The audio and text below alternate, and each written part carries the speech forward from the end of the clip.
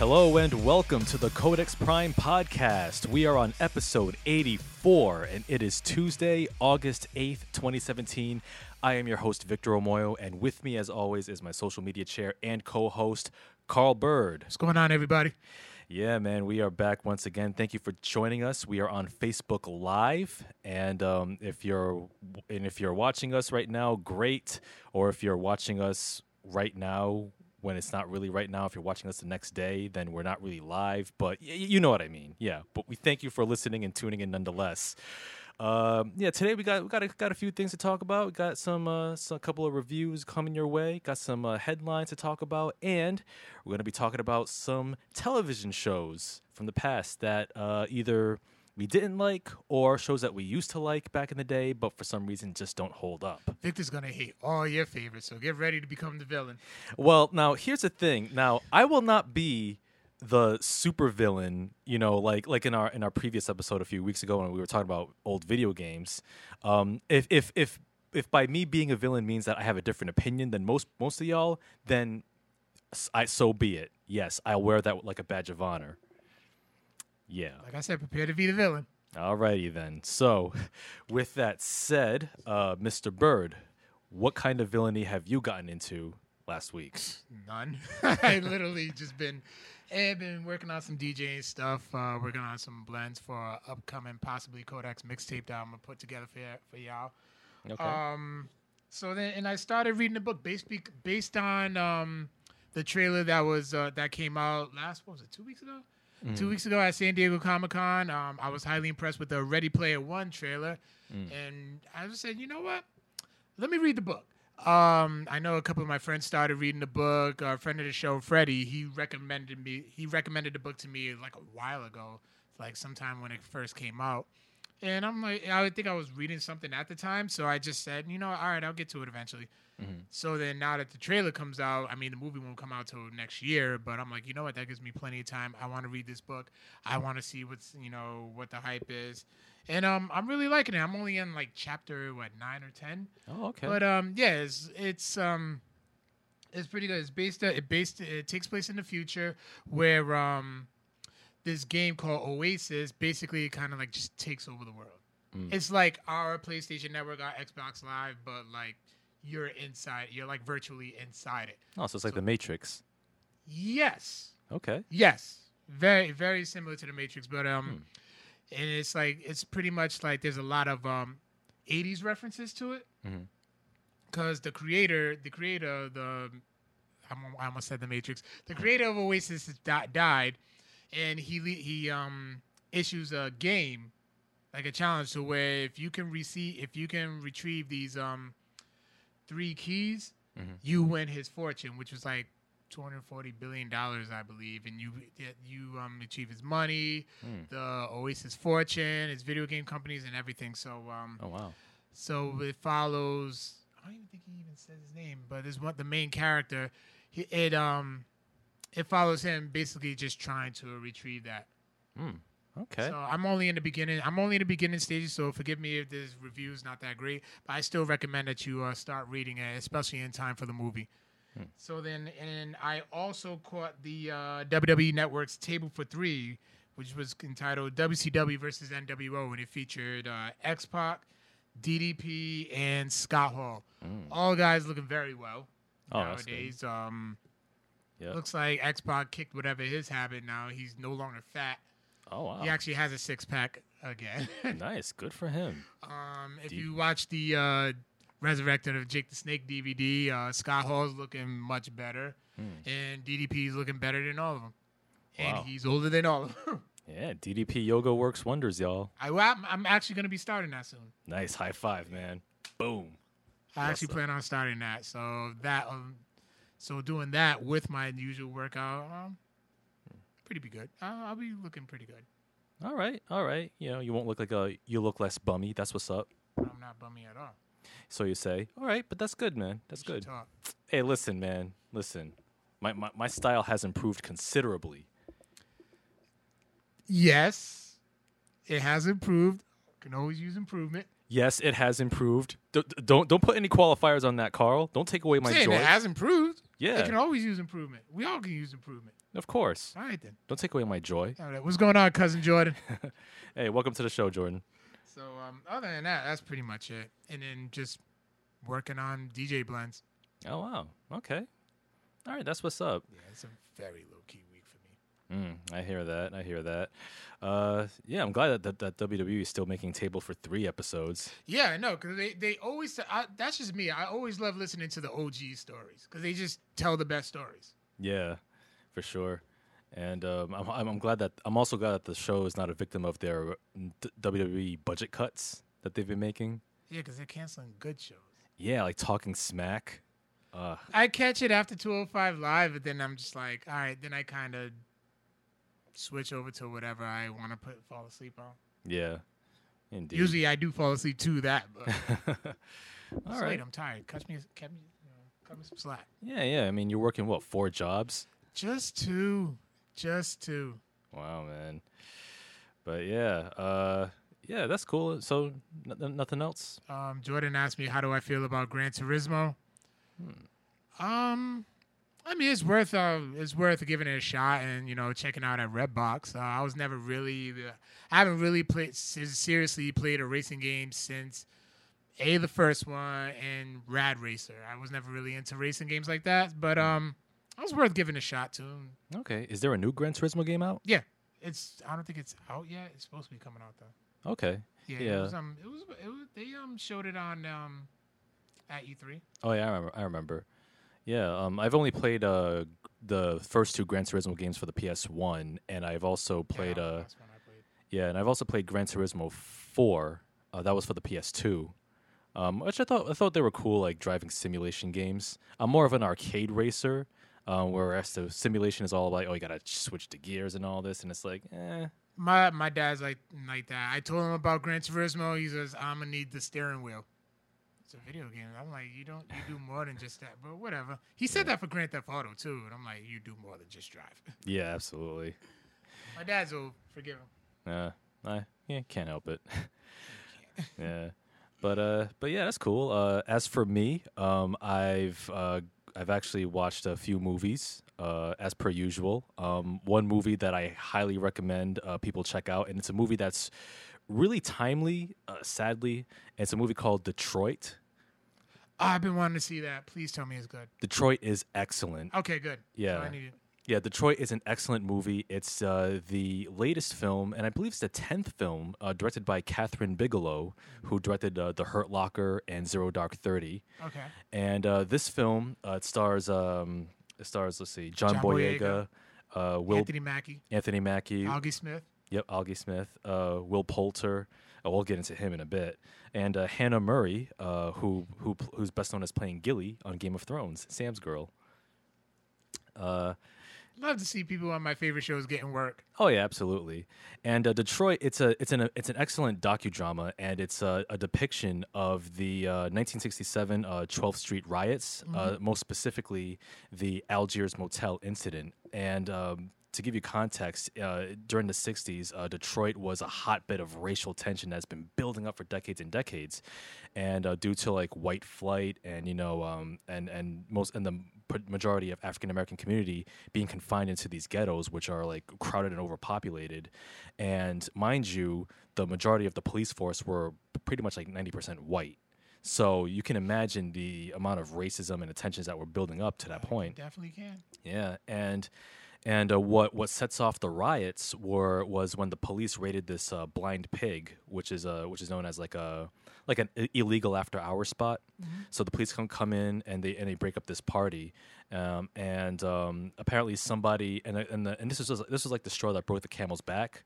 So somebody throws a bottle at the cops, and then next thing you know, riots start breaking loose all around Detroit. Businesses are broken into, stores and buildings are lit on fire. Black-owned businesses, in order to avoid the carnage, they would spray tag a Soul Brother on their windows to show solidarity with the rioters and the protesters. And the National Guard actually came in. And this is actually known as, I guess, the third worst riot in American history, next to the Rodney King riots and New York draft riots in the 1800s. and this Rodney King riot was something else. absolutely. Yeah, and the centerpiece of this film is the Algiers motel incident, where police and the National Guard raided this hotel, and three black kids were killed. Three black males, teenagers. And to the film's credit, it pulls as much true life accounts and facts on the case as it could, but because nobody really knows for sure what happened, how those three teenage boys got killed, a lot of it had to, well, not a lot of it, but a good amount of it had to be dramatized to kind of like provide a story. Yeah. And so the film does provide that disclaimer. But with that said, the facts that we do learn about the case, man, it's upsetting. Like this film turns into like a horror film, because when the police raid this hotel, the cop that tortures these kids. This is actor Will Poulter. He's like this racist white cop who doesn't give a fuck. He definitely abuses his badge, and like every time I saw him on screen, like the way he treated the patrons in the hotel, and hurling racial epithets at them, torturing them mentally, beating them physically with a shotgun in his fists, and his racist ass buddy cops watching him and egging him on. Oh, I was a kid from We Are the Millers. Yeah, from We're the Millers. Like, Will Poulter, straight up, no lie, he deserves an Oscar nomination, because when I saw him, and I never seen We're the Millers, I think this is the first movie I've seen him in, I was like, yo, fuck this guy, man. Yo, this guy's a fucking prick. I want somebody to beat the shit out of him. My blood pressure was building with all the bullshit that he pulled in this movie. He was also in The Maze Runner. Have you seen that? I haven't seen that. No. Son of Rambo. Haven't seen that either. Chronicles of Narnia, Voyage of the Dawn Treader. Haven't seen that either. No. The Revenant. Oh yeah, that's right. He was in The Revenant. Yeah. He was tagging along with Tom Hardy. I think unwillingly, but yeah, man. Yo, Will Poulter, man, he was a fucking prick and a half in this movie, and I never wanted to see a character fucking get it in the worst way so bad, until there's another character that's almost as worse as him. His slimy ass douchebag union rep lawyer, played by John Krasinski. I think you all know him from Jim from The Office. Oh, okay. Yeah, like, oh man, that smarmy ass white lawyer who tries to get him off the case and gets him acquitted. Fuck that guy, man. Oh, fuck his character. It's not you know what's not racist? What? DBZ. Shout outs to Aris. God damn it, Aris. God damn it, Aris. But anyway, like the whole film is just unfortunately all too timely, because like it's all about police brutality and racism and how those two conflate, and how, in the words of Martin Luther King, riots are the language of the unheard. And you definitely see that through this movie. And I gotta say, this film it's really upsetting. It's pretty depressing. And Did you cry? I didn't cry. I left angry. I left pissed the fuck off, but in a good way, because this movie should piss people off, because these events took place in 1967, and mind you, a few of the key players from that incident are still alive to this day, and 50 years later, we're still talking about police brutality and racism. As a matter of fact, this movie could have been like a fictional film that could have been set in 2017, exactly the same. And nothing would have really changed, except for maybe like fashion and whatnot and music. But man, Detroit is definitely an excellent film. Catherine Bigelow and the screenwriter Mark Bold did an excellent job. The cast did an excellent job. This is a film that people should definitely talk about. It's one of the best films of the year. And it's a film that it's incendiary, it's timely, it's upsetting, but it needs to be seen and it needs to be talked about. You need to pick me up. I do need to pick me up. Okay, well, in that case, Iris says, sounds like Vic needs to play that new DBZ fighting game to cheer up. Listen, man, we got until February 2018, all right? But you are playing a fighting game yourself. I am playing a fighting game, man, thanks to you. I currently am borrowing Carl's copy of Tekken 7.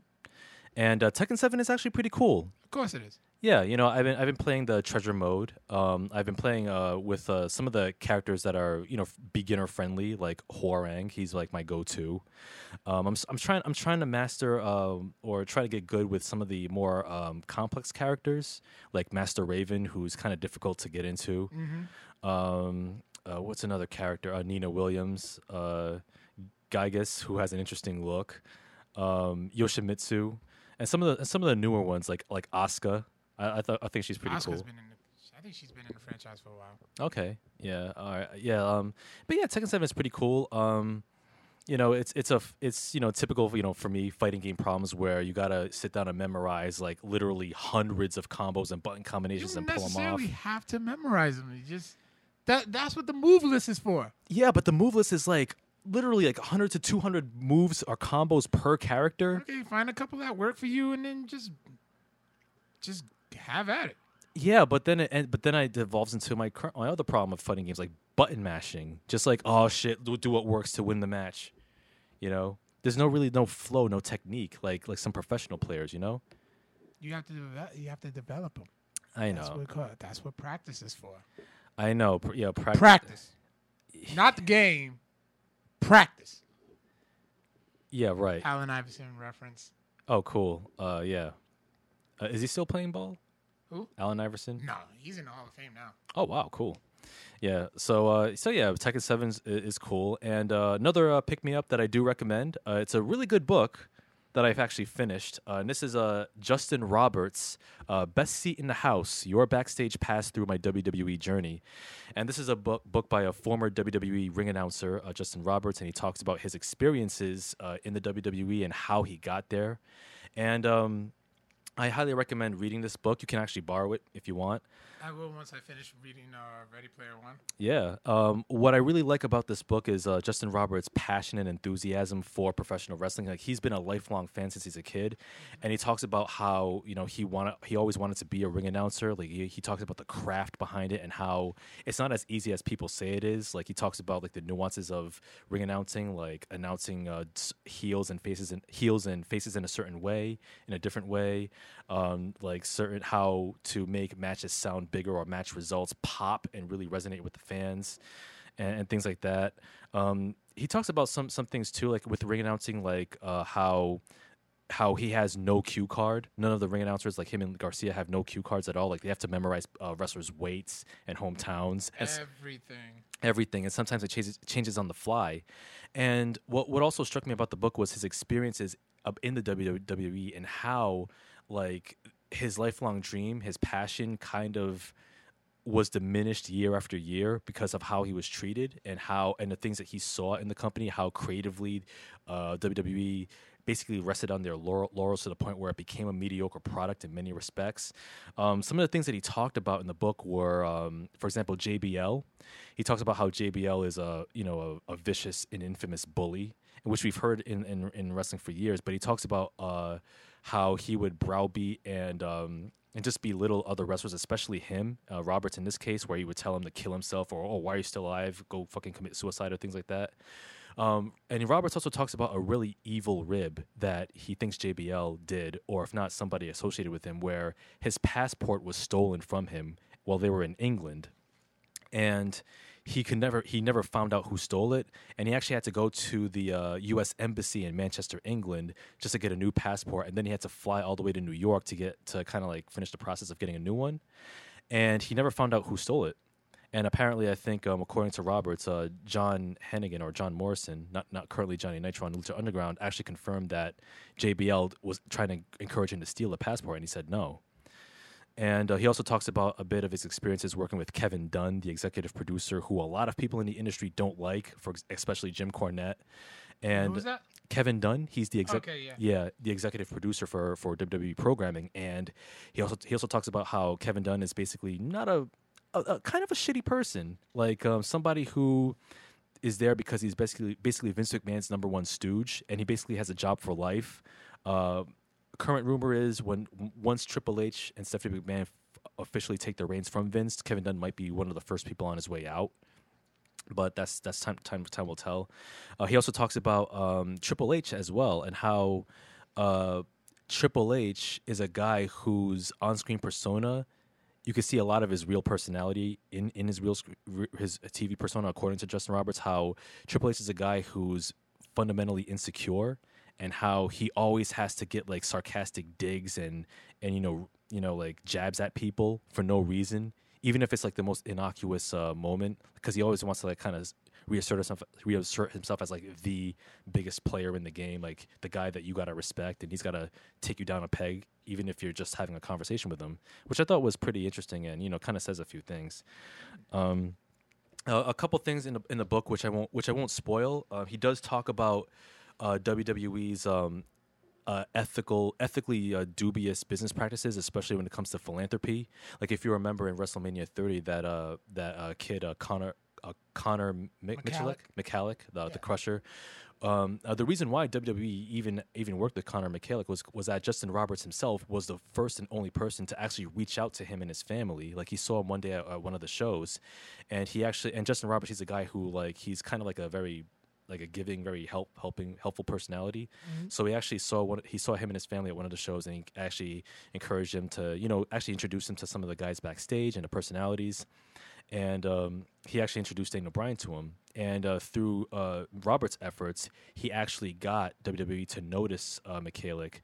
And the way WWE handled it, like they underwent a bit of revisionist history, where they kind of used Connor's image as their face of their philanthropy efforts, like reaching out to like the Make-A-Wish Foundation. Well, WWE's always been involved with the Make-A-Wish Foundation. Yeah, for years. Oh yeah, like they've always been involved, but they've tried to use him as they've used his image in a way that's sort of like uncomfortable, like for philanthropic purposes, like for other similar organizations like Make-A-Wish. Yeah. And the way they used McCallick's story was it made it look like Triple H and Stephanie were the ones who actually came up with the idea, whereas it was actually Roberts who came up with the idea, and Roberts got no credit at all. They're notorious for that. Like JBL was actually for the tribute for the troops shows that they always have. JBL was actually the one to come up with that. Oh wow, really? I did not know that. Yeah. I mean, hey, well, even a bully can have some redeeming qualities every once in a while. But yeah, like some of the things that he talks about in the book, like that kind of, it kind of diminishes like your appreciation of WWE. Even though I'm still a fan, like some of the things, it's like I've you gotta take the bad with the good.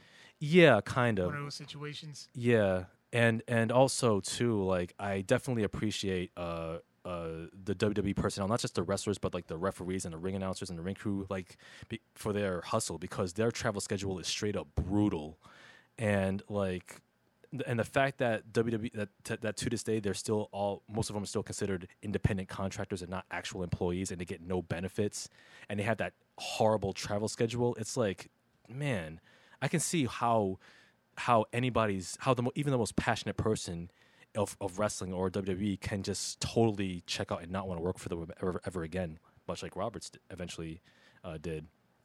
But yeah, I do recommend checking out Justin Roberts' book, Best Seat in the House. You'll learn a lot of great stuff. You come away with an appreciation for not only the business of not only like the hustle that these wrestlers and personalities go through, but also Robert's story himself. And it also is pretty inspirational too. Like follow your passion, follow your dreams, and there's no conventional way to get to where you want to be.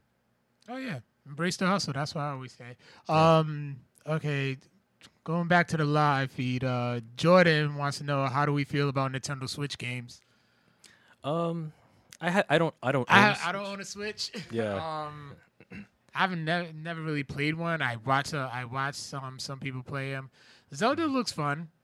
It does. It does, but like I haven't really found a couple of games that I haven't really been sold to actually get one yet. Yeah.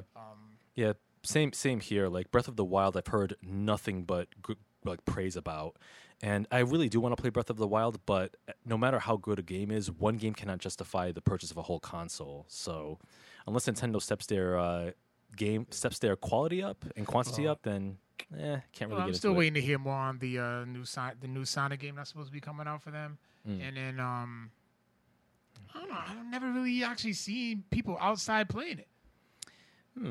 Like I think most of the time when they travel with their switches, it's usually just to the bathroom and back. Huh. You know, that's true. Come to think of it, I haven't seen anybody outside with the Switch myself. Like, I'd see people with, like, their DS, but not an actual... See little kids with DSs. I'm like, I'm not going to trust a little kid with a whole Switch outside. You know? Yeah, because, you know, it's, like, too expensive. Yeah. Yeah. Interesting. But, And yeah. then John Aponic's watching, too. So, and he's like, John Cena has the record for the most Make-A-Wish granted. Oh, granted Yeah, granted Make-A-Wish. 500. Yeah. Oh, I thought it was... Possibly more now. I thought it was like in the upper thousands, but oh wow, hey, I believe it. But yeah, that's about it. Let's get into these news headlines and whatnot. Let's. First, which I'll talk about is HBO. They're the Game of Thrones showrunners, David Benioff and D.B. Weiss. They're actually planning a new series after Game of Thrones called Confederate. And it's engendered a lot of controversy on the interwebs. Yes, it did. For those, it did. Yeah, and we'll talk a bit about that. For those who don't know, David Benioff and D.B. Weiss announced plans to launch Confederate after the end of Game of Thrones. And this show, the reason why it's controversial is that this show will depict an alternate reality where the South actually seceded from the Union post-Civil War. And it gives rise to a society where slavery has evolved and continues to exist to this day. You can imagine how controversial that is. Yeah. Weiss and Benioff are also working with fellow Confederate executive producers and writers, Malcolm Spellman and Nichelle Tramble Spellman. They both respectively have worked on Empire and The Good Wife. The announcement of the show has already generated controversy on social media with the hashtag #NoConfederate, with concerns over the potentially exploitative premise of the show. And it also some criticisms have also been levied at D.B. Weiss and David Benioff, given their handling of non-white characters on Game of Thrones as well. The Twitter hashtag #NoConfederate has also been created by public speaker April Reign, who famously launched the hashtag #OscarsSoWhite campaign last year. Reign also encouraged Twitter users to use the #NoConfederate hashtag in last week's episode of Game of Thrones, and the hashtag became the #1 and #2 trending topic on the platform. Also, there was an exclusive interview on Vulture with all four executive producers talking about their plans and their ideas for the show. Now, have you any thoughts about this Confederate show coming up? I don't think I. Okay, I'm definitely a Game of Thrones fan. Mm-hmm. This episode was fire, by the way. Literally. But no, I don't think this would be a show that I just wouldn't want to see and wouldn't want to put into my spirit. Like, I don't know, it's just something I'm like, I don't think I really want to see that. Yeah, like any particular reason why, or what kind of strikes you about it? It just feel like because back then it was just like, you know, America was like such a dark place. Mm-hmm. You know, and slavery was such a dark time within, you know, in Black history. So I don't think I would want to like just relive that. Yeah, especially if it's set in the present day. Oh yeah, definitely. Yeah, like we're already going through enough as it is. So it's like I don't want to give it that. I just don't want to really give it my energy. Yeah. So I mean, like I said, I'm all for Game of Thrones. You know, even with the lack of black characters, that doesn't bother me. Yeah. Like it's just one of those things I just don't care. Like the show's just good regardless. Oh yeah, absolutely. But yeah, as for #NoConfederate, I don't think I'll be tuning in on that. Yeah, like I'm all for like audacious ideas and some that might be controversial, but with Confederate, I think it strikes me as a little tone deaf, because like you don't have to depict a reality where the South seceded from the Union, or you know, and slavery exists to this day, because when you think about it, the South lost the Civil War, but they didn't really lose the Civil War, because like, you know, because with slavery came the rise of Jim Crow, and now we have, you know, for past 50 decades 5 decades or so or more, we've had mass incarceration, which has seen an unprecedented rise of black men and women, mostly black men in prisons, black and brown folk. And You got a lot of people who are caught up in that system, and then you have police brutality on top of that. Yeah, it's definitely the wrong time to even do something like that. So if anything, just take the safe route and scrap it. You know. Yeah, it'd be one thing if it was like a quasi documentary series, like a what if thing. Yeah, something like that I would be up for. But then the only good thing good thing about this is that it's bringing up conversation. It does. That's the only thing I can say. Yeah, I say it does bring up good conversation, but also one of the big reasons why I'm not comfortable with the Confederate show and the premise is that in the South you have a lot of people who fetishize the Confederate flag. Yeah.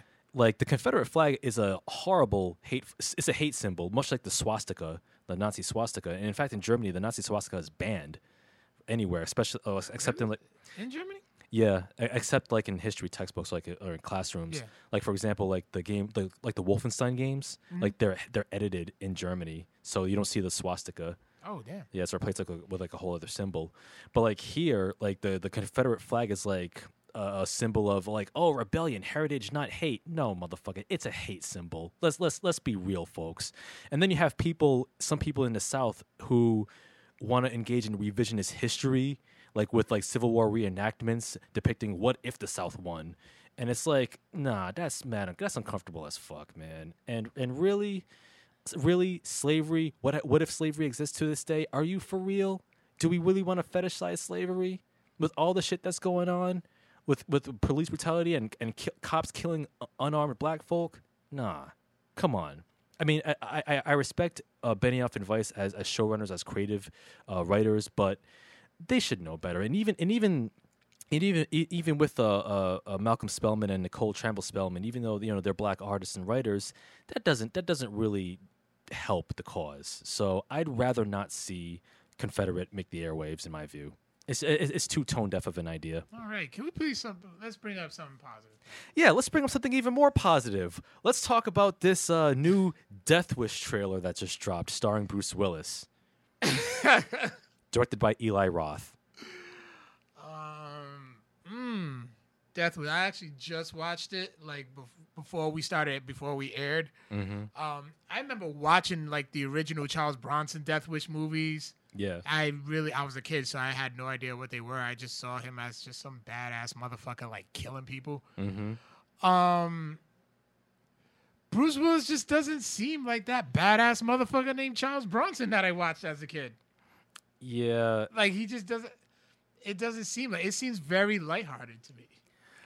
I wouldn't. I don't know if lighthearted is the word that I would use. Like watching this trailer, and this trailer played before I watched Detroit in the theater, and I was cringing in my seat because talk about tone deaf stuff. This is like, do you really want to? Okay, so let me get this straight. This new Death Wish remake stars Bruce Willis, who plays an old white dude wearing a hoodie, shooting black folk in Chicago. Do you not see how horrifying that idea is? I didn't really think about that I did not think about that while I was watching the trailer. Yeah, man. Like just a visual of, okay, first of all, like the hoodie is like seen as a criminal attire, especially if young black men wear it. But you see this old white dude walking around the hood wearing a hoodie, shooting people like a goddamn vigilante, like he's Max Payne. Oh, he is a vigilante. Yeah, but it's like this is one of the most out of touch ideas. Like are you kidding me? Only a white director and a white writer could come up with that shit and not think about the racial implications and the potentially. They did not think about it. I didn't even think about it when I was looking at the trailer. Yeah. Am I gonna watch it? Probably not. I'm not gonna watch it either. I mean, this is something that should be banished to like straight to Redbox hell, where Bruce Willis has resided in the past few years. Yeah, he's made a lot of straight to Redbox films, man. I can't think of any right now, so I'll just take your word for it. Yeah, like he made one called Once Upon a Time in Venice or something like that. But yeah, he's got his money. Yeah, but Death Wish, nah, dude, no, absolutely not. Move on, please. Yeah, let's move on to something. Now let's finally move on to something positive. You sure? Yes, I'm positive. All right. Positively positive. All right. All right. Let's go. All right. So, in positive news, Netflix has purchased Miller World. Comic book writer Mark Miller, who famously wrote Old Man Logan, he announced that Netflix has purchased his comic book company Miller World, which is Netflix's first official acquisition. And Miller World they published a series such as Wanted, Jupiter's Circle, Huck, Starlight, Chrononauts, just to name a few. And they also published Kick-Ass and Kingsman. I love Kingsman. Can't wait to see this new one. Yeah, the new one should be fire. I like the first one. Although Kingsman and Kick-Ass are not part of this Netflix deal. I think because the movies, movie rights and whatnot, they already exist. So, yeah. But, hey, you know what? I'm interested in seeing what Mark Miller can bring to the table and Netflix. I know John Haponic is not the biggest Mark Miller fan. And to be honest... Damn, he hates everything good. Well, to be fair, like I really like Old Man Logan a lot. But I don't care for Kick-Ass. I actually never seen Kick-Ass. Yeah, you're not really missing anything. I'll check it out. Kingsman was mediocre. Kingsman was pretty dope. Kingsman was a fun movie, and it had a cheeky ending. I see what you did there. Yeah, and I'll definitely check out the. I went to the movies and saw that one. I actually had a great time too. Yeah.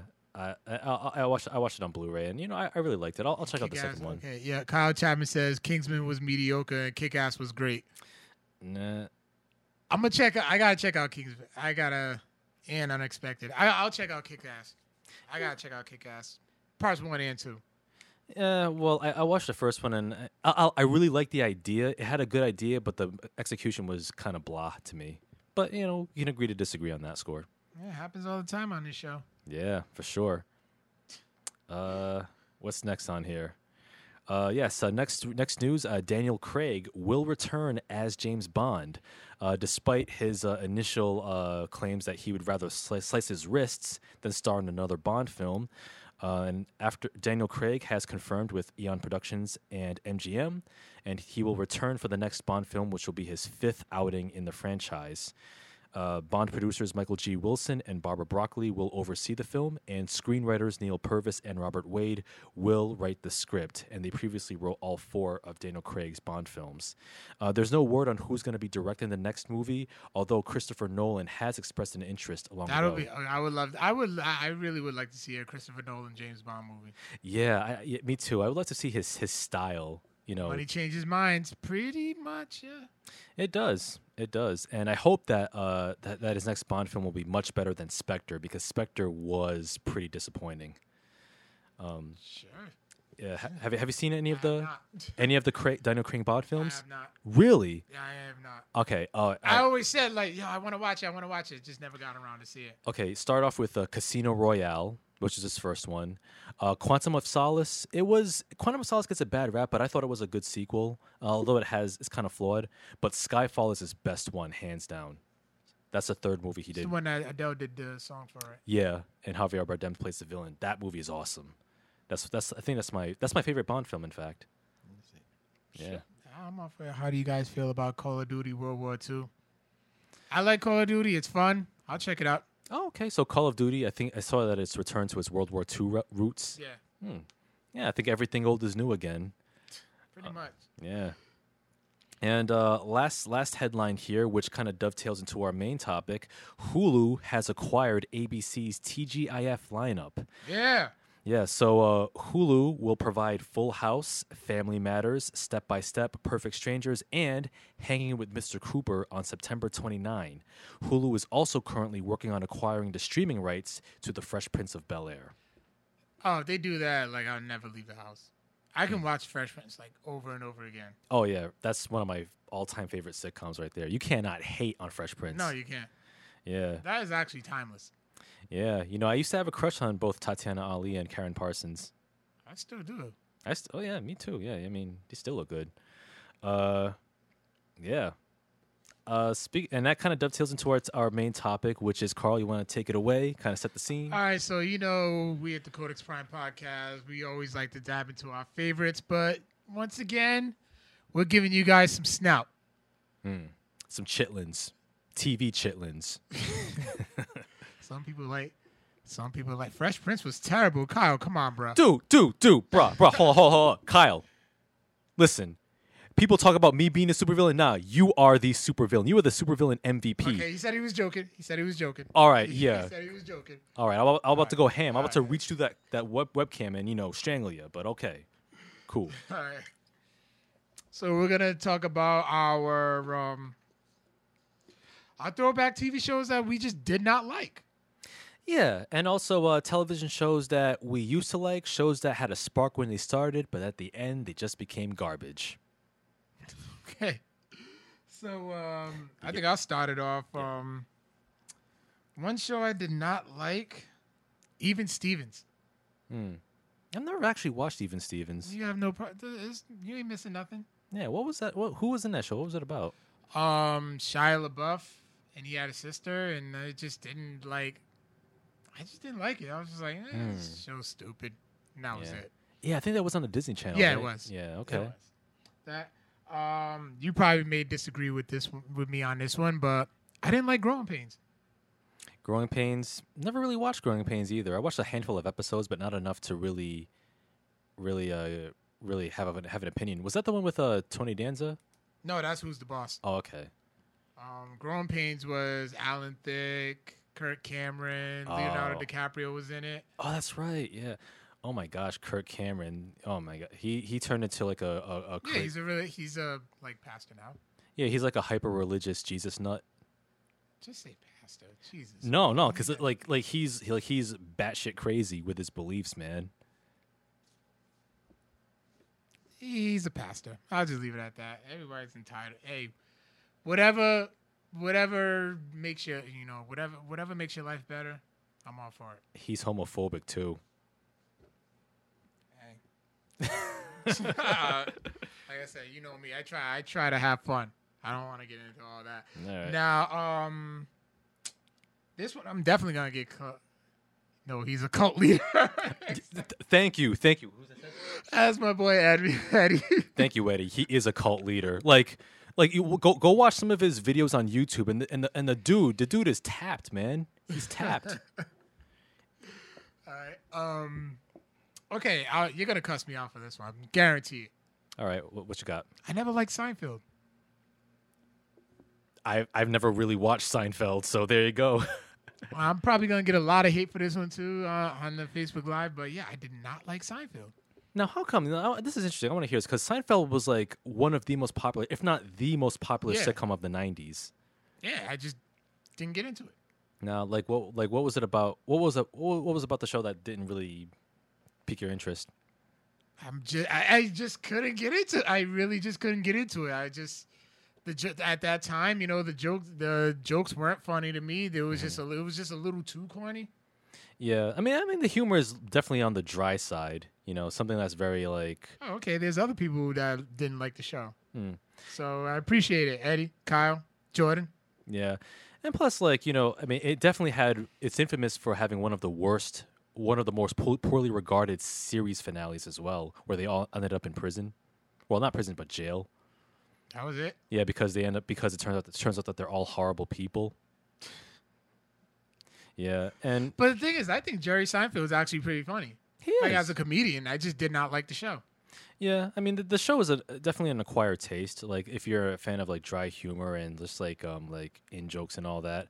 Although I will say that Julia Louis-Dreyfus is fine. Yeah, she is. Yeah, and I still really need the New Adventures of Old Christine? Okay, I think that's the name of the show, but and she's also on. She does, and I also I also really need to get into Veep, her show on HBO. I saw it, but I didn't. I don't know if I'll get into it. I'll let you do it and let you review it. Yeah, I'll do that for sure. You can represent both of us on that one. Yeah, and and I was gonna say like Michael Richards as Kramer. Remember that infamous incident back in 2006? Oh yeah, I didn't even pay attention. So I was like, you know what? He's gonna catch out. I haven't really seen him in shit either. Yeah. Yeah. Come to think of it, the only person that really had anything like a substantial career was Julia Louis-Dreyfus, and to a certain extent Jerry Seinfeld. Oh yeah. Yeah. How about them apples? And we're not missing much with Veep, according to Kyle. Well, I don't know. Kyle kind of you kind of strike me as a bit of a contrarian, so I'm a watch and I'm a judge for myself because I like I'm into politics and political humor. So That bullshit. hey, listen, man, listen. If Although House of Cards is good, House of Cards is definitely good. But I still need to get back up on that one. yeah, I don't know. Like for some reason I tried to pick up that show again after the second season. I just can't get into it anymore. I don't know why. The show's missing that something from me. I don't know, but I'll give it another shot though. You still gotta watch Sons of Anarchy. Yeah, I know. I mean, I'll prioritize that over House of Cards. Now that Curtis Parvin, who was there last week, mentioned that it has a lot to do with Shakespeare, which it does. Yep, I can see that. Probably tickled your fancy a little bit. Oh yeah, yeah. I like having my fancy tickled. By all means, listen, you go ahead and do that. Yeah. On your own time. Space Cases. Oh snap! I remember that show on Nickelodeon. I stopped watching Snick. You know what? I liked Space Cases. I did. Didn't do it for me. Although It just seemed like a cheap kiddie Star Trek. I mean, it was. I mean, I'll give you that. It was like a sort of cheap kid Star Trek, but it was a show that like I liked. You know, I mean, I couldn't get into it. I actually stopped watching Snick really. because of that. I didn't really get into it until All That and Keenan and Kel came. And until All That came into the mix, I did not watch Snick anymore. I mean, okay. But I will say with Space Cases, I mean, I think the dumbest moment for me on the show was where I think it was at the end of the first season where one of the main characters, this girl, died, and then like throughout the first season, she kept alluding to an imaginary friend that she talked to, and everyone thought she was joking. But then once she died, the imaginary friend actually actually popped out in real life, fully formed. And then it turned out that like the original character that died became her new imaginary friend. You ain't missing nothing. It was really weird. Yeah, I just couldn't get. I was like, nope. I just turned on Nintendo at that time. Yeah. Cat Dog, I did not like. Yeah, I didn't get into that either. Cat Dog and Courage the Cowardly Dog. Yeah, I remember the Courage. It was just too weird. It was just weird to me. Those shows are just weird. Yeah, like and just Cat Dog. How did they poop? that's what I was gonna say. Like, cause like one end was a cat and the other end was a dog. Yeah, so it was like how. It was just weird to me. It just looked like weird. Yeah. Not bestiality. What was it? It was like some weird like genetic Yeah. experiment gone horribly wrong, and then it's like you wonder how they procreate. Like, is one end the giver and the one end the receiver? And it's like I Are don't they get. even currently having sex at the like you wouldn't even know. Like Yeah. this is weird. Encourage the Cowardly Dog. Doug did not suck. Doug did not suck, Kyle. Did he say Doug sucks? Yeah. Yo, listen. You need to slow your roll. Doug was the shit. I really like Doug. What was that? No. My friend Evans was like, I'm telling Keith because Keith used to like Cat Dog. I did not like Cat Dog. I just couldn't get into it. Encourage the Cowardly Dog was an acid trip to me. Yeah, it kind of had that that weird / dry humor like Rocko's Modern Life, or like But Rocko's Modern Life was good. yeah, still is. Yeah. But okay, so there's two shows that I did watch, but they definitely would not hold up today. Okay. They wouldn't even they were in the 90s. They didn't even hold up in 2000. Yeah. VR Troopers Oh my god, I remember that show. and Superhuman Samurai Cyber Squad. Holy shit. Oh my god. Power Rangers was a shit back in the day, and it had a slew of like Power Rangers knockoffs. Those two are are two of the worst ones. Man, I remember VR Troopers, man. I think it was like Professor Hart was like their Voltron and stuff. It was just Yeah, or Zordon, I think. yeah, they have Zordon. Yeah, my bad. It just wasn't. It is like they tried too hard to catch up to what Power Rangers was doing, and it just could not happen. Yeah. I don't even think it lasted like one season. I think it lasted a couple of seasons at the very least. Big Bad Beetleborgs, I didn't like either. That sounds familiar. I don't know if I've seen It was on Fox. Okay. There was another show. There was another Power Rangers ripoff too that came out around the mid '90s. It was on the USA Network. It was called Tattooed Teenage Alien Fighters from Beverly Hills, and it looked even cheaper than VR Troopers and it made VR Troopers and Superheroes Samurai Cyber Squad, whatever it's called. Superhuman Samurai Cyber Squad. It made those shits look like Avatar in comparison. That was how cheap that show was. I don't even remember it. Yeah, and apparently, like, in that show, Tattooed Teenage Beverly Hill Fighter Men, Women, whatever, I forget the name of it already. Like, their Zordon was like literally a blob, a green blob. That was it. Was it live action? It was live action, and you could tell it took place on a soundstage. It was horrible. I do not remember that one. Nah, nobody. I'd be surprised if anybody would, because it was on the USA Network. USA. I think USA. Well, USA only had like one cartoon. Yeah, And I actually liked it. Oh, which one? Which one was that? Duckman. Oh yeah, I remember Duckman. Yeah. Yeah. But no, I do not remember that one. I have to Google that one. I have to Google that now. Yeah, Google it. There probably will be some clips on YouTube. You'll be amazed at how cheap as shit it looks. Whew. But that's my short list. Okay. It was short. Yeah, that was a short list of shows. I liked a lot of shows. Hey, I did too. As for my list This tends is gonna be good. my list tends to more modern shows, but there is one 90s show that I want to talk about that me, you, and I'm sure a lot of our friends used to like as kids. It was probably one of our most beloved sitcoms. Mm-hmm. But this is a show that for me, as the years went on, when I got older, I revisited episodes, and I realized that this show doesn't really quite hold up. Oh god. It kind of sucks in several ways. It does not suck. The show that I'm referring to, the show that doesn't hold up, is Family Matters. Family Matters still holds up. Family Matters If does Family not. Matters did not hold up, why does Hulu have it now? I'm gonna tell Why you, is it still in syndication? let me tell you something right now. Family Matters is a show that. Okay, it's a show that defines jumping the shark. This show became goddamn ridiculous. It went from an ordinary sitcom, which admittedly started off boring until Steve Urkel hijacked the show, and it became the Urkel and Them show. It should have been called Urkel and the Family, but this show devolved. Show went south when they replaced Harriet. No. It went south way beyond that. It went way beyond that. This show went from. Urkelbot? Hold on. Urkelbot? This is one of my problems. Who's played by Turbo from Breaking? Listen.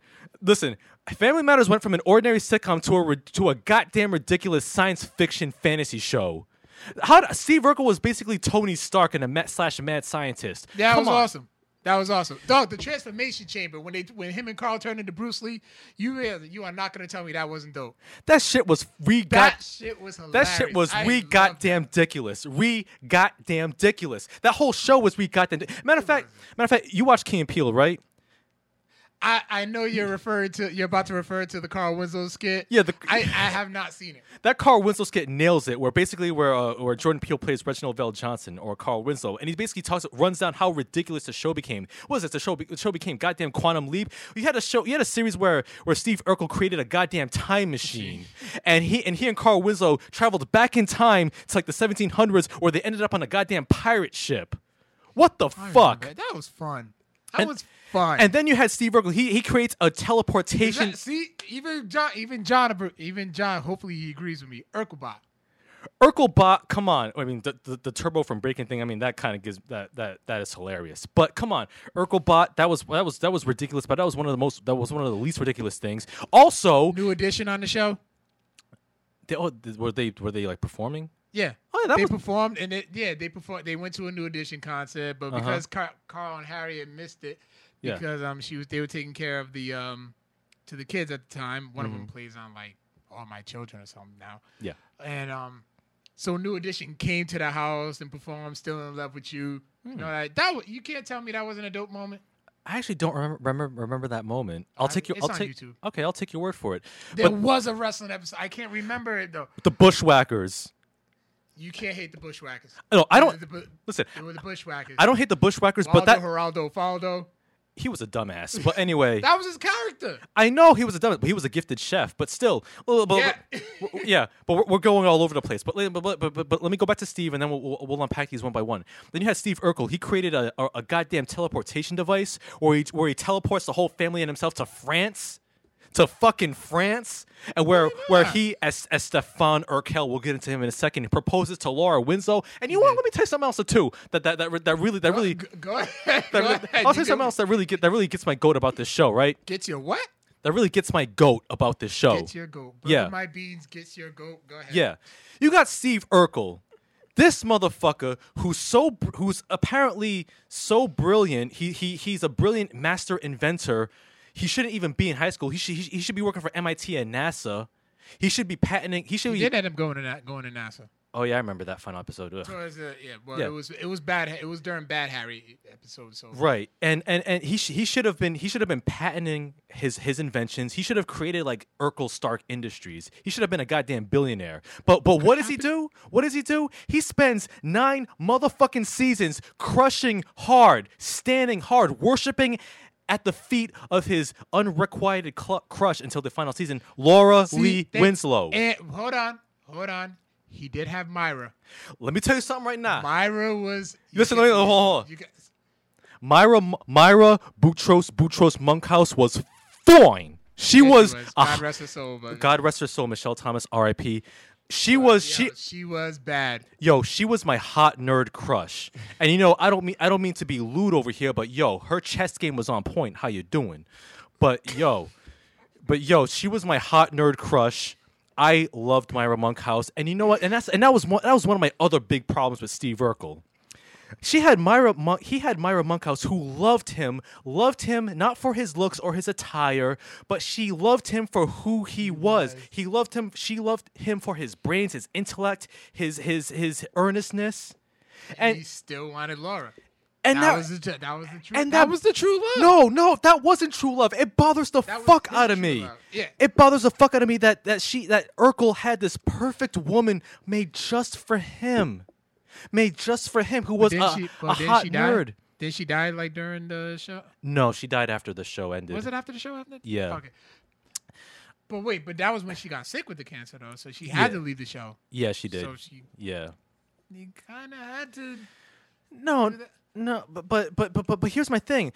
Myra was the perfect character for him, and who accepted his flaws, how annoying, how aggressively irritating he was. And she took him for who he was. And Steven Urkel, he crushed her heart. He was like, and for a time, he was feeling Myra, as he should. Yeah. But then he was like, oh, but my heart is with Laura Lee Winslow. I used to nail Urkel's voice before puberty hit. Did I do that? Look what you did. The only person who can cause thousands of dollars of damages in your house and still make sexual advantages on your daughter. Yo. Okay, you know what?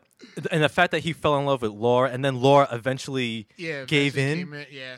Okay, first of all, let me tell you something right now. You know what? That just proves. You know what? That proves. That's like Forrest Gump. That actually proves that eventually you can get out the friend zone. Yeah, it ends up too late. Like in Forrest Gump, she ended up catching AIDS and stuff, and you're like, you know what? Let me just entrap him because he became a millionaire at the time. Let me just entrap him, have his kid. Well, have his AIDS baby, Well, that's a cynical view. I don't think. But am I right? I mean, you're right in many of those respects, and the fact that he technically does have AIDS, I guess, and the kid too. But anyway, we're getting too dark here. Trapped him. Yeah. Okay. Fine. Whatever. Ghetto logic. But yeah, he. But the fact that he was crushing on Laura. Laura was rebuffing his advances for years upon years upon years, and then she falls in love with him. Come the fuck on. In real life, she should have filed a goddamn restraining order. Don't come to my motherfucking house within 500 goddamn feet. And here's another thing too that pisses me off about Steven Urkel. This motherfucker caused thousands upon thousands, maybe. I just said that. I was gonna get to that. Like you said, he caused hundreds of thousands of dollars in property damage. Right. And mind you, Carl Otis Winslow was a Chicago police officer. You mean to tell He had me an ill insurance plan, home insurance. he must have had the illest insurance plan ever. But you mean to tell me that with this motherfucker coming in your house, causing mad property damage, blowing holes in your roof, holes in your wall, and all this, you mean to tell me that Carl, he couldn't round up a small group of his fellow corrupt, dirty cop Chicago PD people? He didn't mess with the dirty cops. No. He didn't mess with the dirty cops because remember the episode when the dirty cop pulled over his son? Oh, that's right. I do remember that episode. Yeah. Exactly. He had to school. Yeah, he did school him. But I'm saying because of institutional racism in the police department and all that, you think Carl Winslow he could have gotten his boy Lieutenant Murtaugh and a few of their crooked cops to abduct Steve Urkel from his house at the dead of night. They could have dumped mad clips in his body, dumped his body into a vacant lot, and nobody will be able to pin the case on him. Carl, as a Chicago cop, he could have done that shit. You mean something? You want to come into my house? He had integrity, but I see why he didn't do it, but I would understand. I understand why he should have done it. Mm-hmm. But I mean, I'm kind of glad he didn't. Right. Have a good show. I'm just saying that you caused mad property damage and you try to hit on my daughter. Nah, motherfucker. No, I'm gonna dump your body in a motherfucking vacant lot. And he could have done that too. And then right. Then you mentioned the Bushwhackers episode, right? That was one of the dumbest episodes because I don't remember the Bushwhackers. I don't remember the Bushwhackers. Well, the whole context was that apparently, I guess Carl and Steve they accidentally drugged the tag team that was supposed to fight the Bushwhackers, and so they had to take their place. Okay, I would have to revisit that one. And so the match became a shoot when the Bushwhackers found out that Carl was a cop, and the Bushwhackers hate cops, so they ended up going into a full-on shoot on Carl and Steve, and their lives were in actual danger. And then, oh my gosh, and then Steve Urkel. Let me tell you something. Were you a fan of Steve Urkel? Did you like him as a character? I wasn't a fan. I mean, I kind of got tormented because kids used to tell me I looked like him back in the day. Shut your mouth. But shut up. I can see it. Fuck you. Put some spectacles, some suspenders. Like you can pull it off. Yeah, I used to do that.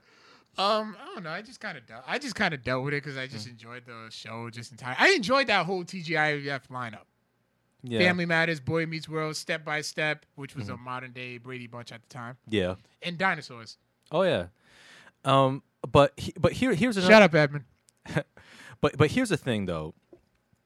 About Steve Urkel. I found him irritating as fuck. He was a pop culture icon of the 90s, and he even had his own cereal.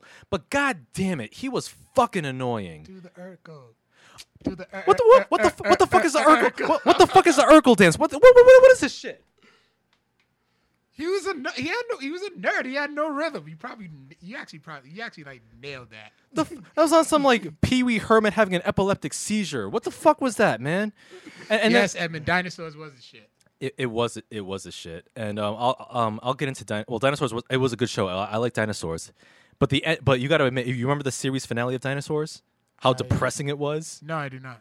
Oh man, well, I'll get into that in a second, but Yep. See, even Edmonds said you did nail it. You did nail it.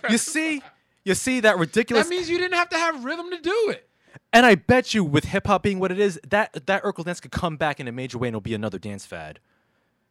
I would not be surprised. Possibly, just have some little kid do it to a trap beat and you're good. Yeah, and then there's one more thing about Family Matters that I really didn't like: the fact Stefan Urkel. So Laura's been, she doesn't like Steve Urkel. She's been rebuffing his advances for years. And then when this motherfucker drinks this cool juice, I mean, and here's another thing. He was a fucking DNA engineer. He could have, another thing, mad scientist thing. He drinks this cool juice and then he becomes Stefan Urkel, which is basically like a hip version of Steve. Yeah, basically like Jaleel White, just like amped up a bit for TV. And so he starts talking mad suave, mad smooth. He starts dressing better. His posture is better.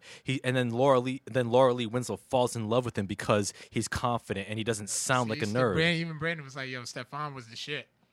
here's my problem with the As whole I character. grew older, that's when people was like, "Okay, you don't look like Steve now. You look like Stefan." I'm like, But just don't but the look like thing that was guy, like Perry. he was the same person. He was basically the same person. So basically, like if Steve Urkel if he just if he switched up his attire and started getting better posture, Laura would have fallen in love with him. Come on now. And then here's another reason why Family Matters is so goddamn ridiculous. The motherfucker clones himself. He clones himself. So there's a Stefan Urkel clone running around. Brandon just missed it. The Bruce Lee episode was funny as hell. The Bruce Lee episode was dumb as fuck. I mean, it was funny at the time when I was a kid, but it's dumb as fuck, man. You gotta admit. You know what? I will watch it on Hulu. Is it available on Hulu now? No, September 29th. September 29. And there was one other thing too that bothered me about Family Matters as well. All right. Oh man, I got so many things. Oh, I gotta hear this. What's this? Brandon said he sounds jaded because of shallow bitches. Why you say that, Brandon? What does that even mean? Yo, please skip over it. Don't even try. Anyway, like here's the one thing that really gets under my skin. This is one of the reasons why Family Matters doesn't hold up. You have like at the end of every episode, you know how at the end of every at the end of every episode, not just for Family Matters but for many sitcoms, where you had the lesson episode where you have somebody providing the lesson or the moral of the story, and you hear that cheesy, schmaltzy, manipulative piano music playing in the background as they're delivering their their lesson of the day. Everybody had that, though. Every time I heard that in Family Matters, I physically cringed because it was shameless emotional manipulation. You didn't have to shamelessly emotionally manipulate your viewers. We get the lesson, as heavy-handed as it may be. Got it. You didn't have to play that schmaltzy piano music in the background. It made. I can't wait to re-listen to this. Me too. Like it made Family Matters episodes unwatchable at that point, where I had to stop or press the mute button because I couldn't stand those moments. It was too schmaltzy and cheesy. It's like, man, these moments give me diabetes. And you know what? Here's another question about Family Matters. Whatever happened to their youngest daughter, Judy Winslow? They wrote her off. I just read an article about it too, and I completely forgot. But because it was a Miller Boy production. Yeah, thank you, Amelia. A lot of them had that shit. Yeah, they did write her off, but didn't she come back? No, she never came back. She never came back? No, she just went to her room and she never came back down. And they never acknowledged her. They never acknowledged that they even had a daughter. Oh yeah, that is true. She ended up doing porn. Yeah, she did. Unfortunately, I mean, because I think her parents kind of fleeced her off the money she made off the show, and then as she got older, she became a pornographic actress by the name of Crave. And yes, she did grow up to be pretty. So I mean, I give her that. But man, what a come down though. Yeah. Oh God, you ever see Maya Campbell? Oh yeah, I've heard her From story. In the House. Ooh. Yeah, I heard. It's like she was battling with mental illness as well. Yeah.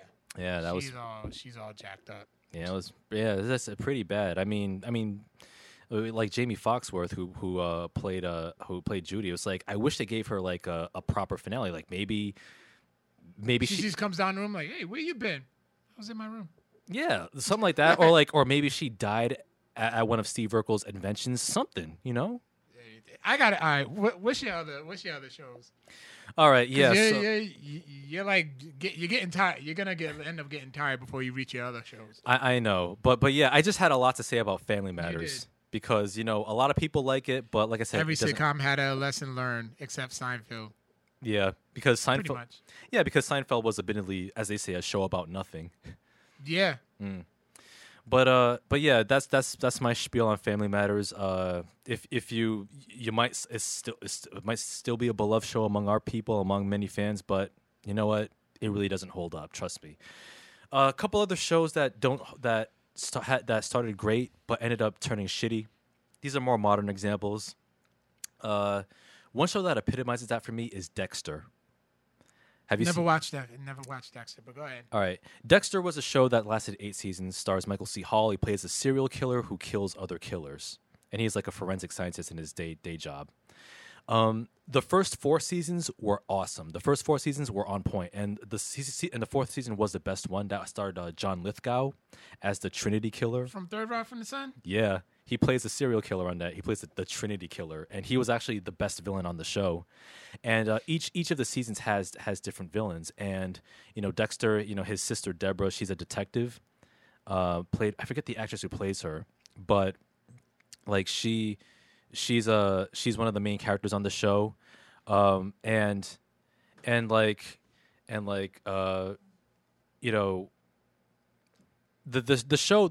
show had a good premise, right? Mm-hmm. The first 4 seasons are good, but then season 5 onwards, the show really dipped in quality, and I will say that, and this is kind of a spoiler for the fourth. Kyle says best show ever. Well, he said, "Carl, tell him don't disrespect the GOAT show." What's the GOAT show? Greatest of all time. I know what GOAT stands for, but what does he mean? What is he referring to? He's talking about Dexter.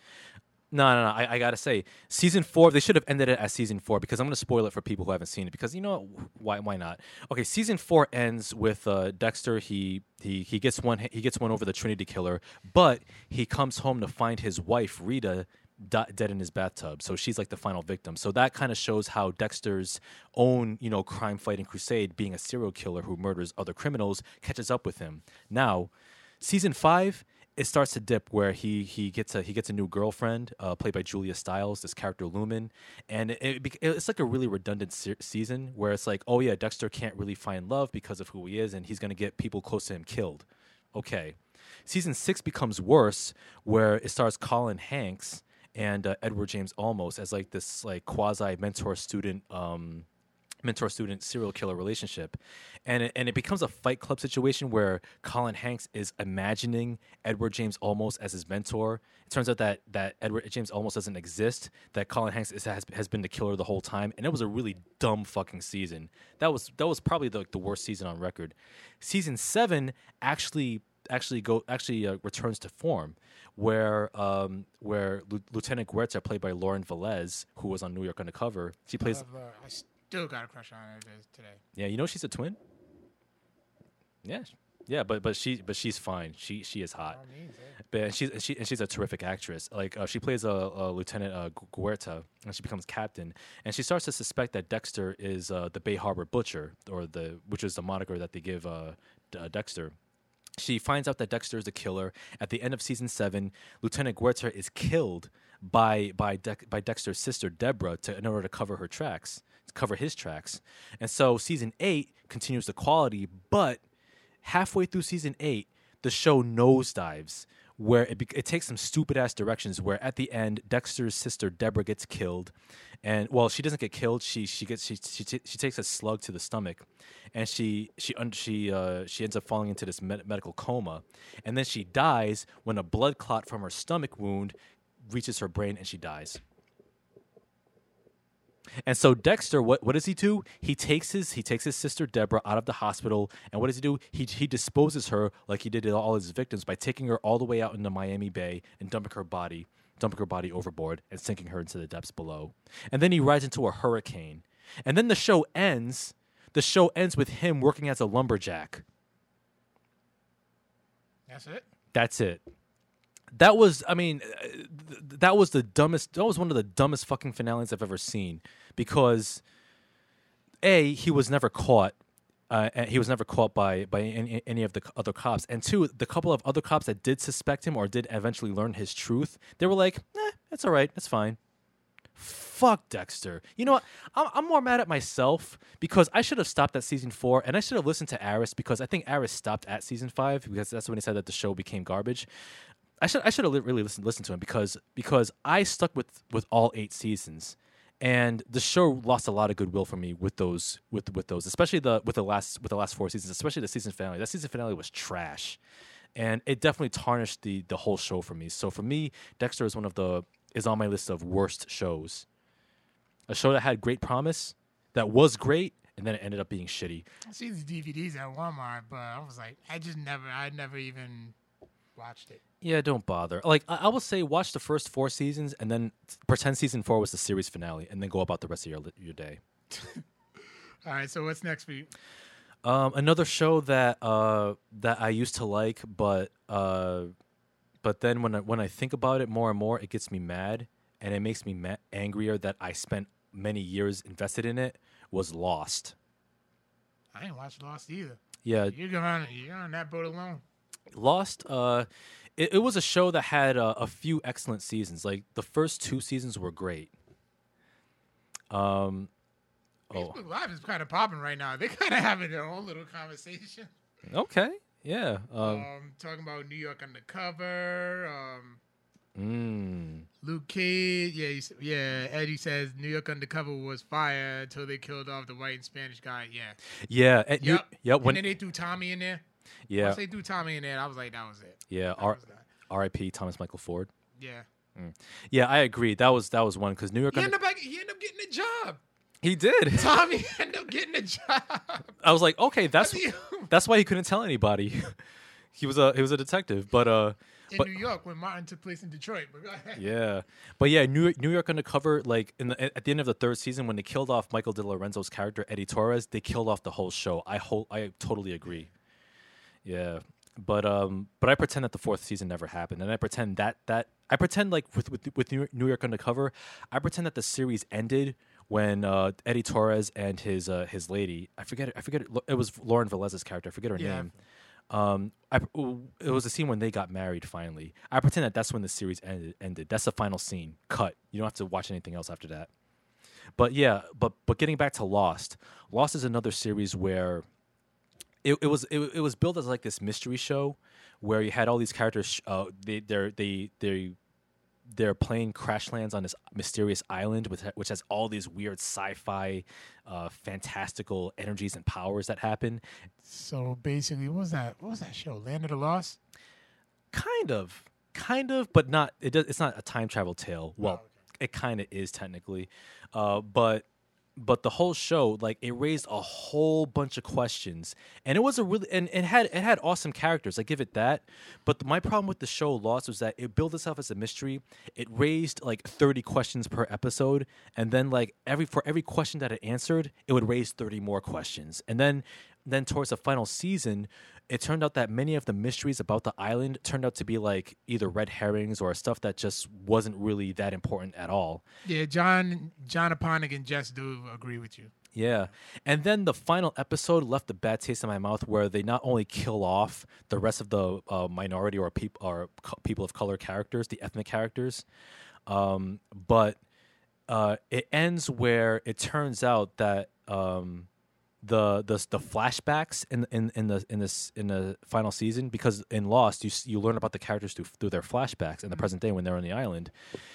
It turns out that the flashbacks in season 6, the final season of Lost, were actually not flashbacks at all. They took place in the afterlife. And the final scene was where Jack died. He discovers that it wasn't a flashback, that Jack discovers that he was actually dead too. And they all ended up in this church. They all reunite, and then like somebody opens the church doors and all this light comes pouring in, and then that's it. That's how the show ends. It didn't really answer any of the greater mysteries about the island. It didn't answer any mysteries about the others that inhabited the island long before the people crash landed. And it definitely showed how Damon Lindelof is poison when it comes to writing. When it comes to writing, period. Because anytime I see Damon Lindelof's name on something, I refuse to watch it. Yeah, because Damon Lindelof will take something that's a straightforward narrative. He'll include a bunch of unnecessarily convoluted bullshit to make it nonsensical and frustrating. Like he'll introduce a lot of plot holes into an otherwise initially tight screenplay. The most perfect example of that, besides Lost, was the film Prometheus. Prometheus should not have been disappointing, but Damon Lindelof, he rubbed his stank all over that shit. Was Prometheus, that was supposed to be a prequel to Alien, right? Yeah. Oh, okay. Yeah, and man, Lost was a fucking disappointment at the end. And you know what? I'm more mad at myself because I actually bought all the DVD sets. Sell them. Oh, I sold them a long time ago, okay. long ago. But man, that was a show that I shouldn't have wasted like a good 6 years of my life. Wasn't another one that pissed you off, Heroes? Heroes, I've only watched like 3 episodes of the first season, but then I got the sense that this show wasn't going to last long. Okay, and it didn't. Yeah, and it really didn't.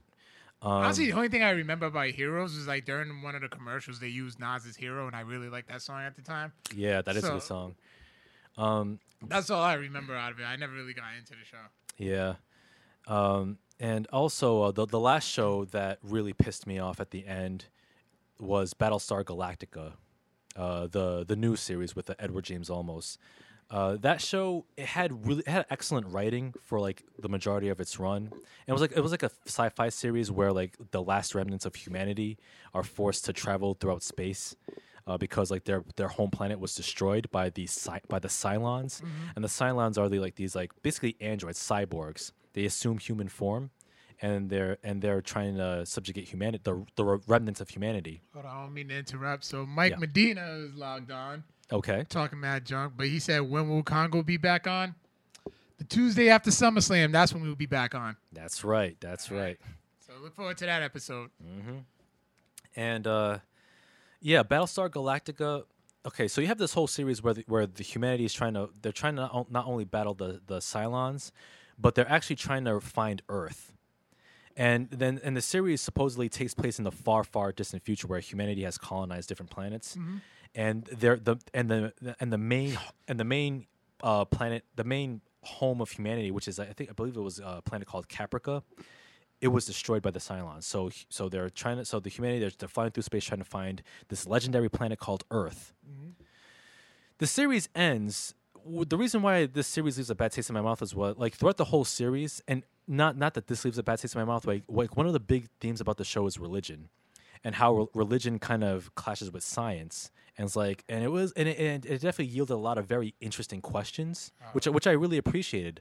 But the series ends where humanity discovers Earth. They finally discover Earth, but then it turns out that the Earth they discover was actually prehistoric.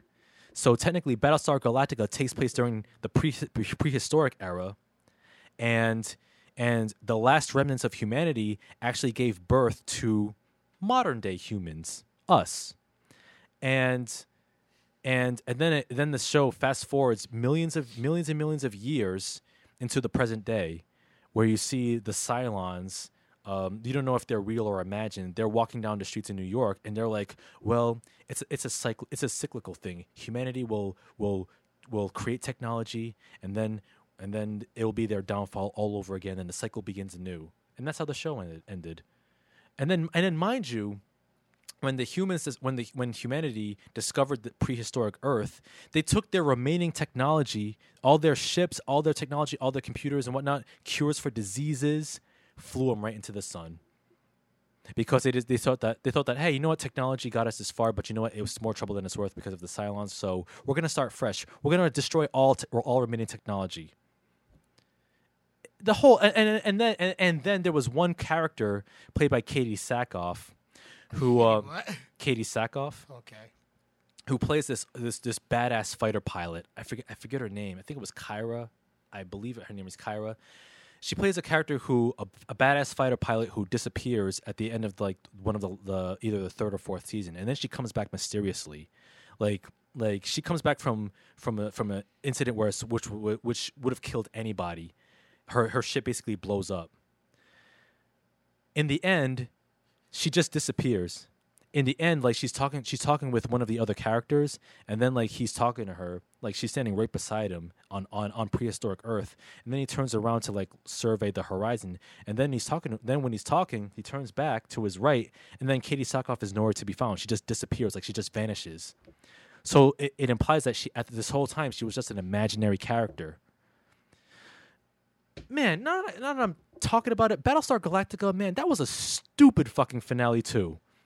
That was another great example of how you had an initially great show with great writing and great performances, and then the writers and the creators somehow they got lost. They disappeared up their own collective asses and thought that, man, we're gonna end in a profound life is cyclical, man message. Get the fuck out of here. That show was fucking bullshit. God damn. That show has like a huge like cult fan like following. It does have a huge following. And for fairly good reason, because the characters and the writing for like the earlier seasons is very, very good. Okay. But the finale shit on everything that came before it. That happens. Yeah, it was a waste of my fucking time. So that's why now that I think about it, I am hoping, wishing, and I'm not a religious man, but I'm even praying that Game of Thrones does not fall under the same fate. So far, good. So far, we're good. Yeah. Knock on wood, man. We got one season to go. Yeah. And this season has been amazing. It has. It certainly has. So yeah, those are my shows, man. Okay, that actually wasn't as bad as they thought. Other than the Family Matters, it wasn't as bad as I thought. Yeah. And I'm sure many people agree with me about Family Matters. And if you do, send us your email at codexprimepodcast@gmail.com. All right. Now we're going to get into the question of the week. Last week's question of the week was name a movie that traumatized you as a kid. Okay. So this one actually got like a whole bunch of response. So thank you guys so much for tuning in, for checking out the social medias. So we'll start off on Instagram. John Haponic says, Transformers from 1986. I was particularly devastated seeing Ratchet get killed. I didn't understand why they kill an ambulance. Then seeing other Autobots get killed in a variety of ways was just disturbing to watch as a 5-6-year-old kid. All right. Jessica Concussion says, Child's Play. My grandmother owned many dolls, too. Too many. # difficult to sleep over. Shanae Wells says, Killer Clowns creep me out. Killer Clowns from Outer Space? I believe so, yeah. Yeah, that was a freaky movie. McDTwist _TM says, Stephen King's It scared me shitless. And Don Kelly, who was here last week with our guests. Yeah, Drew Kelly and Curtis Parvin. Right.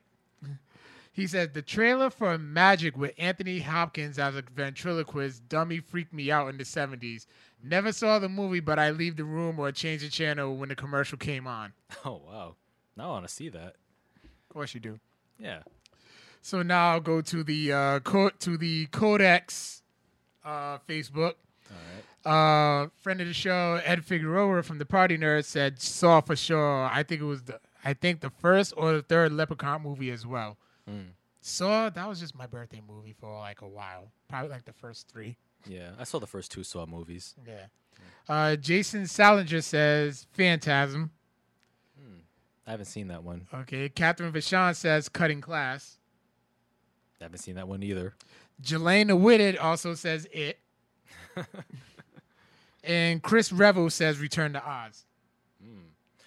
Yeah, Return to Oz it's a bizarre film.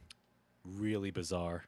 So now I end up posting the question of the week on my personal page. All right.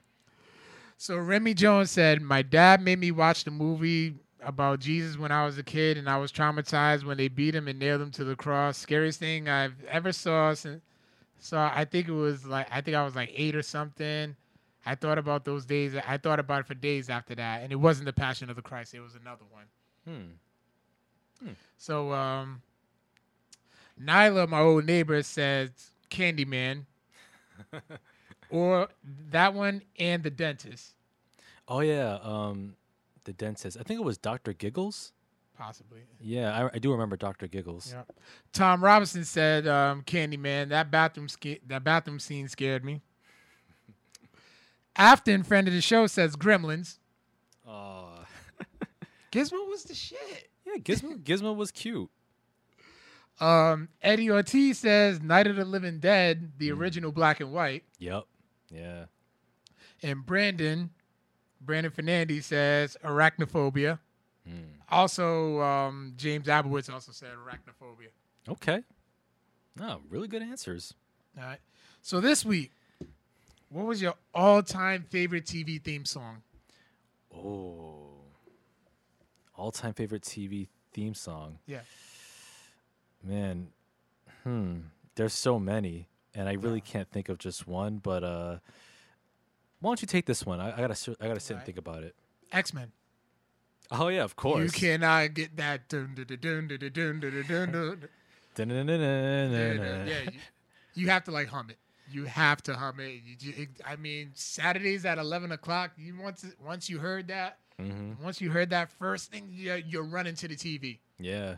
Especially during the Phoenix Saga. Oh yeah. I mean, I had the X-Men theme song as my ringtone for a while. And I'm not mad at that. Yeah. Yeah, man. Back when I had my my Motorola Razr phone. Yeah. Wasn't that the last phone that you got before this one? Yeah. Yeah. Damn.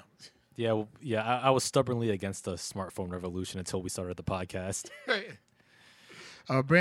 Brandon says Samurai Pizza Cats. Oh yeah. You like that theme song? Okay. Yeah, that was a charming one.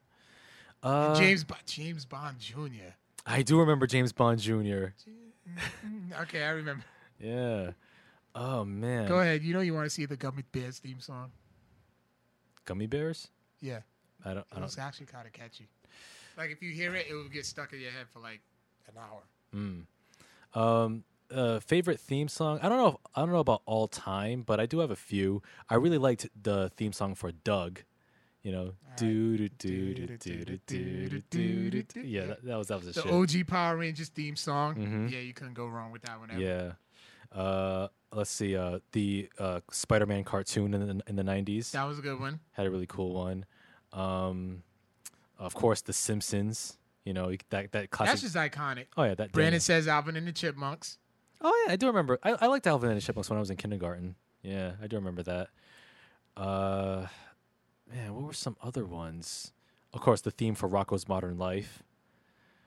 There was two of them. Yeah, there were two themes. I like the first one better. Okay.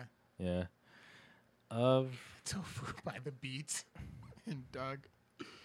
Killer Tofu. OEO. Chippendale Rescue Rangers. Okay, that was a good theme song. Mm-hmm. Chippendales. Oh, yeah, that was a good theme song. I remember I used to be geeked about that when I was in kindergarten. Oh, and of course. Tailspin. Fucking right. Oh, Tailspin, yes. Ninja Turtles is iconic. Of course. And DuckTales. Yeah. Life is like a hurricane. Oh. Party Nerds actually did. I got to send you that video where they did it. Darkwing Duck was Darkwing Duck was the shit too. Yeah, I like Darkwing Duck. Man. Damn, you can't even. Yo, you cannot dump on the 90s when it comes to theme songs. But you can't just say one. You really can't. Oh, Goof Troop, that was another one. Goof Troop, yeah. Yeah. Goof Troop was a good one. Man. That was good. Well, that will be on the social medias within the next few days. But yeah, send them in. Email us your thoughts on anything that Victor and I had to say on our shows at CodexPrimePodcast@gmail.com. Also, you can get at us on Facebook, Twitter, Instagram. Yep. We got to get back on Twitch. We really do. YouTube as well. Mm-hmm. We're everywhere. Yeah, we're pretty much everywhere. You can find us. You mentioned SoundCloud, iTunes? SoundCloud and iTunes. Yep. And Google Play. Yep. Yeah. Awesome. So, that's pretty much it. And, also another unofficial question of the week from our topic of this week. What are some shows that you liked back in the day, but now you're kind of like, does it really hold up? Let us know your thoughts at codexprimepodcast@gmail.com. Thank you so much for tuning in, watching us on Facebook Live, listening to SoundCloud. You can catch us next week around 6 p.m.-ish. Next Tuesday, we got another episode for y'all. And, we will catch you on the flip. Peace out, nerds. Later. And really, Family Matters does not hold up. Just for the record. Shut up. It does not.